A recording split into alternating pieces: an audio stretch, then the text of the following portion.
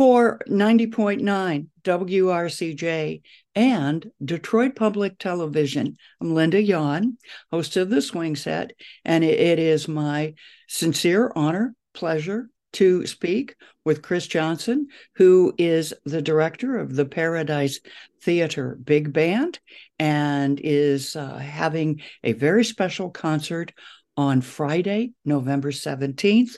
Good to talk to you, Kris. It's so wonderful to be here. Thanks for having me. Oh, yes. Thank you for being you and what you are doing for the city of Detroit, people through the Michigan State University Community Music School, and for the DSO. Thank you for coming back home and bringing love to us. I really appreciate that. It's Well, it's truly true. my honor and my pleasure. Well, you had an amazing experience with the Civic Youth Orchestra, Hmm. and you studied with Marcus Belgrave, and you could have stayed with the Count Basie Band, but you're here, I and am. you're making a difference. I appreciate that. Thank you. Yeah, very, very pivotal in my life.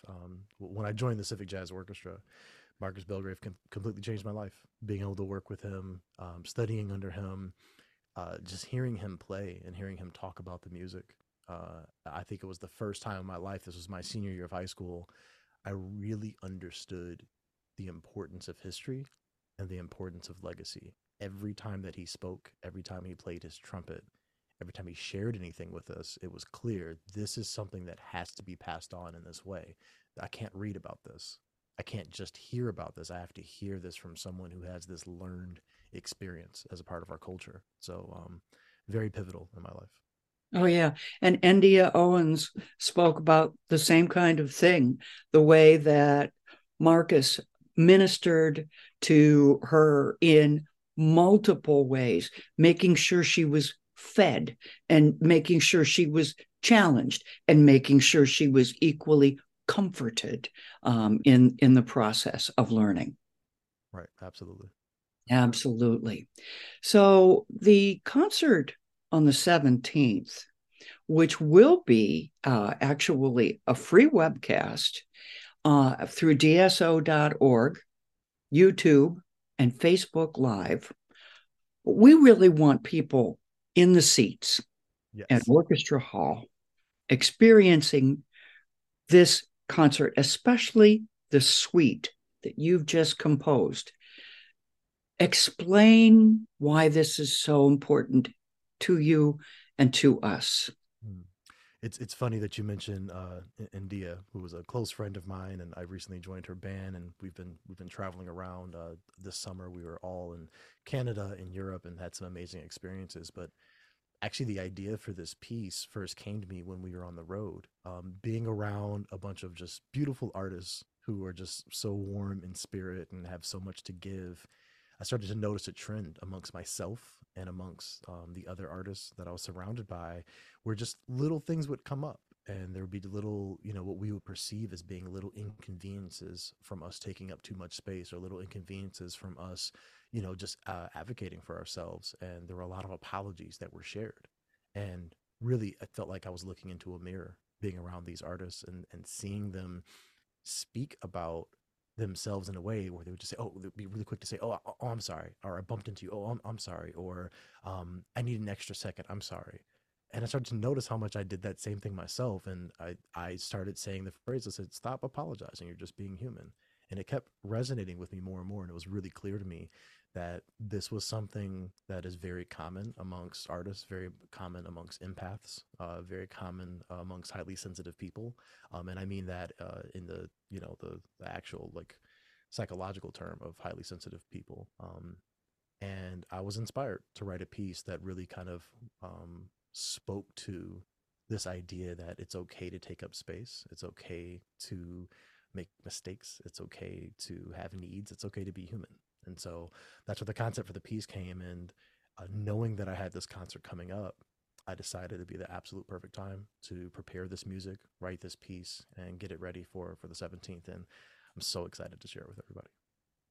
DSO is really excited. This is a world premiere. Yes, it is. Yes. Yeah. And they are 100 and 200% behind you in this suite. And it's different. It's absolutely different. And it comes from your heart, but it also probably reflects Detroit Mm, because Detroit's been apologizing for way too long. And Detroit's proud. right. Detroit is beautiful. And Detroit is unique. Detroit doesn't need to apologize to anybody. Right. Right. 100% agreed. And I think it, sometimes things are, we have this tendency to mask, in the light of the public, to want to appear a certain way or to want to be accepted in certain ways. But the reality is, I think part of the beauty of what we experience in life is that everyone is different and everyone, doesn't have to conform to the same reality. It doesn't have to conform to the same practices. And it's really beautiful to see the differences in everyone. And I'm really proud to be from Detroit. I have traveled literally around the world. I've lived in multiple places. I've seen a lot of things culturally. There's just something so special about the people here, about the support, about the love, the kindness, the warmth, the hustle. um the different experiences, even music, even just within music, the amount of cultural experiences that we've been able to shape in the world of music and in the world of the arts. I think it's really important for Detroit to claim that, to fully claim that, and to own that without any apology at all. Exactly. There's a sound, there's a vibe, there's a push, there's an energy that is unique to Detroit. And Detroit can stand on its own versus New Orleans, versus New York, versus Chicago as a unique music city.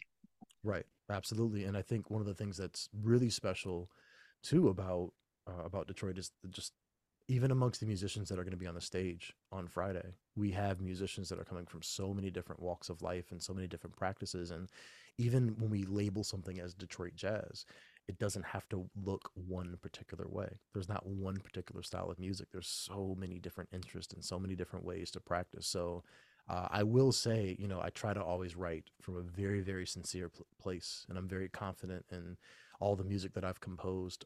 I will say this is probably the rawest piece of music that I've composed, and the most intently me piece that I've composed, especially with the combination of the words that I felt very strongly that I wanted to share. Originally, I started writing some of the songs, began maybe with a title or began with an idea of, what I wanted the message to convey. And originally, at one point, it was going to be conveyed instrumentally, but the words spoke to me so strongly as I was writing the music. I knew I wanted those to be narrated and to be read live on stage so that the audience could really experience the full scope of what I had inside. And I didn't want to apologize for it. I wanted to be very clear and very upfront with what my message is. And I think the audience is going to take away a lot from that. And there's going to be a lot of personal reflection that happens at the end of this concert. Mm-hmm. Now, are you going to do the narration, or will the narration be done by Milton Suggs? Milton Suggs will be doing the narration. So there Okay. are two songs within the suite that Milton will be singing, but then throughout he'll be kind of carrying us through the story, narrating the entire story. And Milton is just a longtime collaborator. I've been working with him for years now. Back in 2014, we did a concert together where Milton had composed some melodies based on the poetry of Paul Laurence Dunbar, and he had asked me to arrange the songs that he had written based off of Dunbar's poetry, and we performed it in Chicago. And it was amazing. He put a big band together. It was our first like major collaboration. After that, he ended up working with me. Actually, I'm sorry, it was probably right before that. He had worked with me on my musical Jim Crow's Tears. Had been on the recording for that as well as a live performance. And Milton's a great friend, brilliant musician. So I'm really excited to bring those charts back to life and to perform those again, as well as to have him premiere this new suite. Yeah. And Milton Suggs deserves to be in Orchestra Hall. Oh, He's absolutely. he's top tier all the Yeah. way. Oh, absolutely. Brilliant. Yeah, Brilliant. brilliant. And a humble and really fun person too, Yes, actually. yes, absolutely. Yeah. Really fun. Milton is by far one of my favorite vocalists. Just so there's so much passion and honesty in his delivery, so much passion in his soul. Great person to work with, and I'm really excited to have him with the band. Yeah. Um, Tell me about the various movements in the suite and some of the featured soloists. Great, yeah. So the piece is through composed, meaning that it goes really it's all kind of interconnected. There are very distinct movements, but the idea is that it will move through piece by piece pretty seamlessly. And the message is at the center of it. We start off with a piece that is the title piece, "Stop Apologizing for Being Human," and to me, it really encapsulates more than I can in this setting. It really encapsulates what I mean by this concept, and so the audience will be able to experience that, and then immediately goes into a movement called contrary emotion. Um, with this piece, we'll be featuring the trombone section, some wonderful musicians. We have Corey Wallace, who's flying in from New York to play lead trombone. We have William Wang, a local trombonist, Kenneth Gill, and then Christian Foreman, who's actually a former student of mine from Southfield, who now is living in LA, playing with Harry Styles, amongst other people. Great musician. And then from there, we move into a piece called "What No Longer Serves Me," which is really kind of a poem or an essay to myself from myself that really encapsulates my dedication to moving past my some of my unhealthy coping strategies, to move past my dissociation and to really step into more of who I am. Next, moving into a piece that features Milton and myself. It'll feature Milton on vocal, and it'll be a trumpet solo that I take on a piece called Lifetime. And then we just kind of keep going through like that, featuring different band members. It's an amazing group of musicians. And I think everybody's really going to benefit from this piece. I honestly, it'll be a very, very healing experience. Will Nate Wynn be on drums? Nate Wynn will be on drums. Yes. So I can walk you through the rhythm section is dynamite. Cool. Brendan Davis is going to be on piano. Young pianist, just absolutely phenomenal. He's also from Southfield, although from a very different generation. We have Sasha Kashperko, who's been in my band for years. Great guitarist, brilliant musician. Just recently got off the road with Charlie Wilson, um, working with Common and Black Milk and all sorts of artists, Kareem Riggins, etc. And then we have Brandon Rose on bass, recent graduate from Michigan State University, brilliant electric and acoustic bass player, as well as a singer and a rapper and a music producer. Really amazing. And then, of course, like you mentioned, we have Nate Wynn on drums, which he needs no introduction to Detroit. And my cousin, Lauren Johnson, who's been working with me for my entire life, is going to be on percussion. Yeah. Oh, Dynamite rhythm section, which to me is like a really important foundation to this group, is to have that groove locked in, ready to go, and the horns will just really float on top. I'm very lucky to work with these musicians. you are. And you learned that locked in rhythm section, as you put it, Yeah. is a real basis for everybody else to swing and groove and, Oh, and and float on top. You learned that in the Basie band. oh yeah, absolutely, definitely, yeah. That is quintessential. And when the whole band drops out and it's just down to that rhythm section, the groove is still there. So The groove is still there. I understand that there will also be some other additional narration in tonight's or Friday night's concert. yes, so actually there will be a visual narrative that's happening at the same time by a visual artist named Chanel Harrison. She is a brilliant young woman who will be creating a visual piece of artwork on stage that encapsulates the message of the entire piece, and we will see that live on stage coming into fruition. I wanted there to be a physical embodiment of the piece. That is in some way autobiographical, but I think will also speak to everyone that is there, and really representing spirit, really representing the human spirit and the journey of the human spirit that takes place throughout the composition. Wow, great. What's Terrence Blanchard think of all this? You know what? Terrence has been incredibly supportive since the day I met him. This ensemble came together as a result of Terrence actually checking out my virtual big band that I created during the pandemic, I started all of a sudden getting likes and comments from Terrence on my post, which fanboy moment. Like that's like my biggest inspiration is Terrence Blanchard. Huge, huge fan. So much to do with why I compose for film, why I play trumpet, why I write. Terrence is a huge inspiration, but Chris Harrington, who was the former director of the Paradise Jazz series, another good friend of mine, mentioned to me that Terrence was talking about my music and talking about things. And once we had done the performance, myself, Kassan Belgrave, I think it was James Carter and Mike Dees, all of us performed with Jazz at Lincoln Center Orchestra with Wynton Marsalis as a part of the Classical Roots concert that happened. I believe this was in 2021. Um, After we had done that concert, basically the conversation was, this went really, really well. We see like the local talent and we believe that there's an opportunity for this to be done locally. And so Chris invited me to put a group together, and I'm absolutely honored. And said, Terrence was going to be our special guest. And then later on, we added Kurt Elling, and we had our first performance last April, and it was just a dream come true. Absolutely amazing opportunity. And Terrence fully entrusted me to put all the music together. So I was blown away by that experience. Really, really honored to be able to do that. And now we've moved forward, and we were programmed for this year. And again, was just given the freedom to share my creative vision and to be able to just bring these musicians on stage and curate the music. All the pieces that we hear throughout the night were arranged by myself.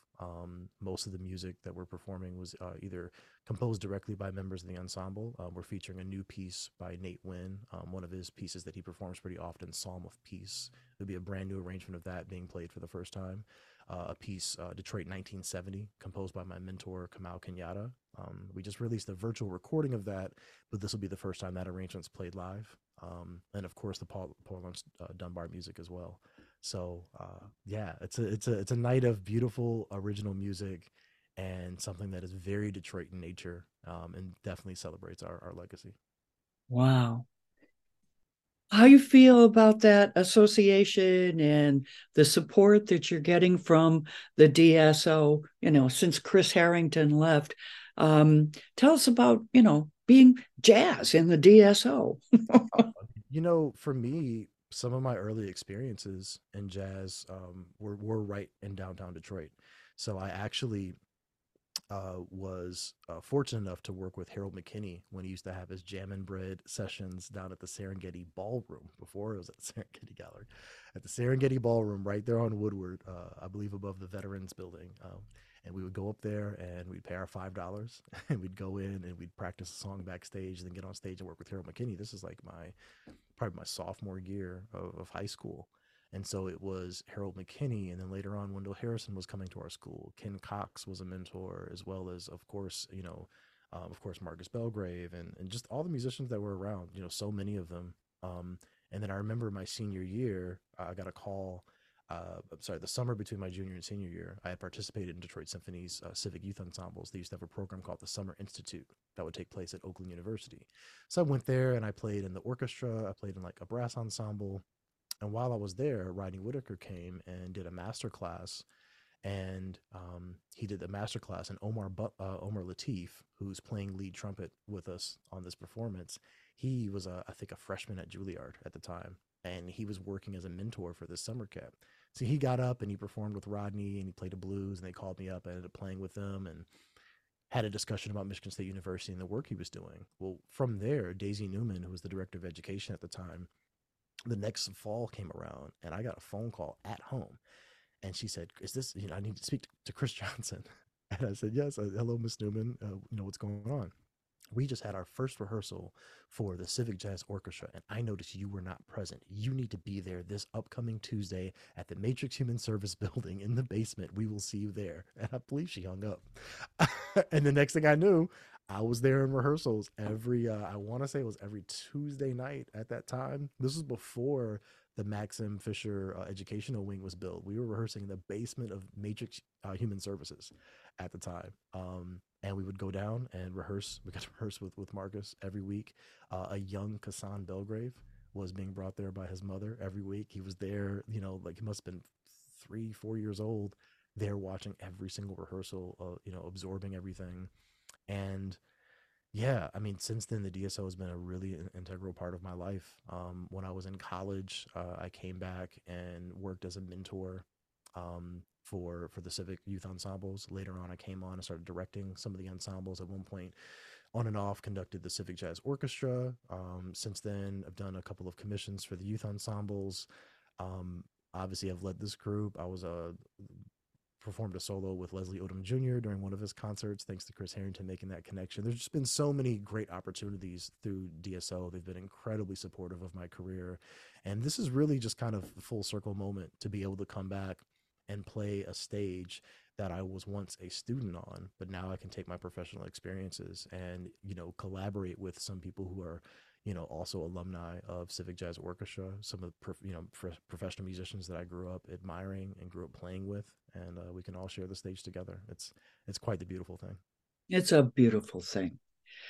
Thank you for sharing your gratitude, Mm. your humanity with us on WRCJ and Detroit Public Television.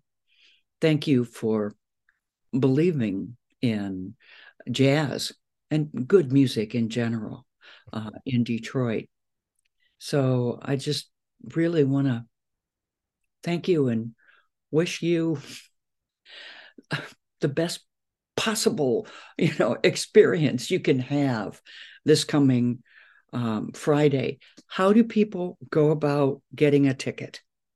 Right, absolutely. Well, first of all, for anyone that follows me on social media, you've probably seen the multitude of videos that I've been putting out, just trying to spread the word. It's always in the link in my bio and in the comments. But more specifically, if you go to dso.org, there's information for the Paradise Theater Big Band right there on the main page. Just scroll down a little bit and you'll find it. Okay. All right.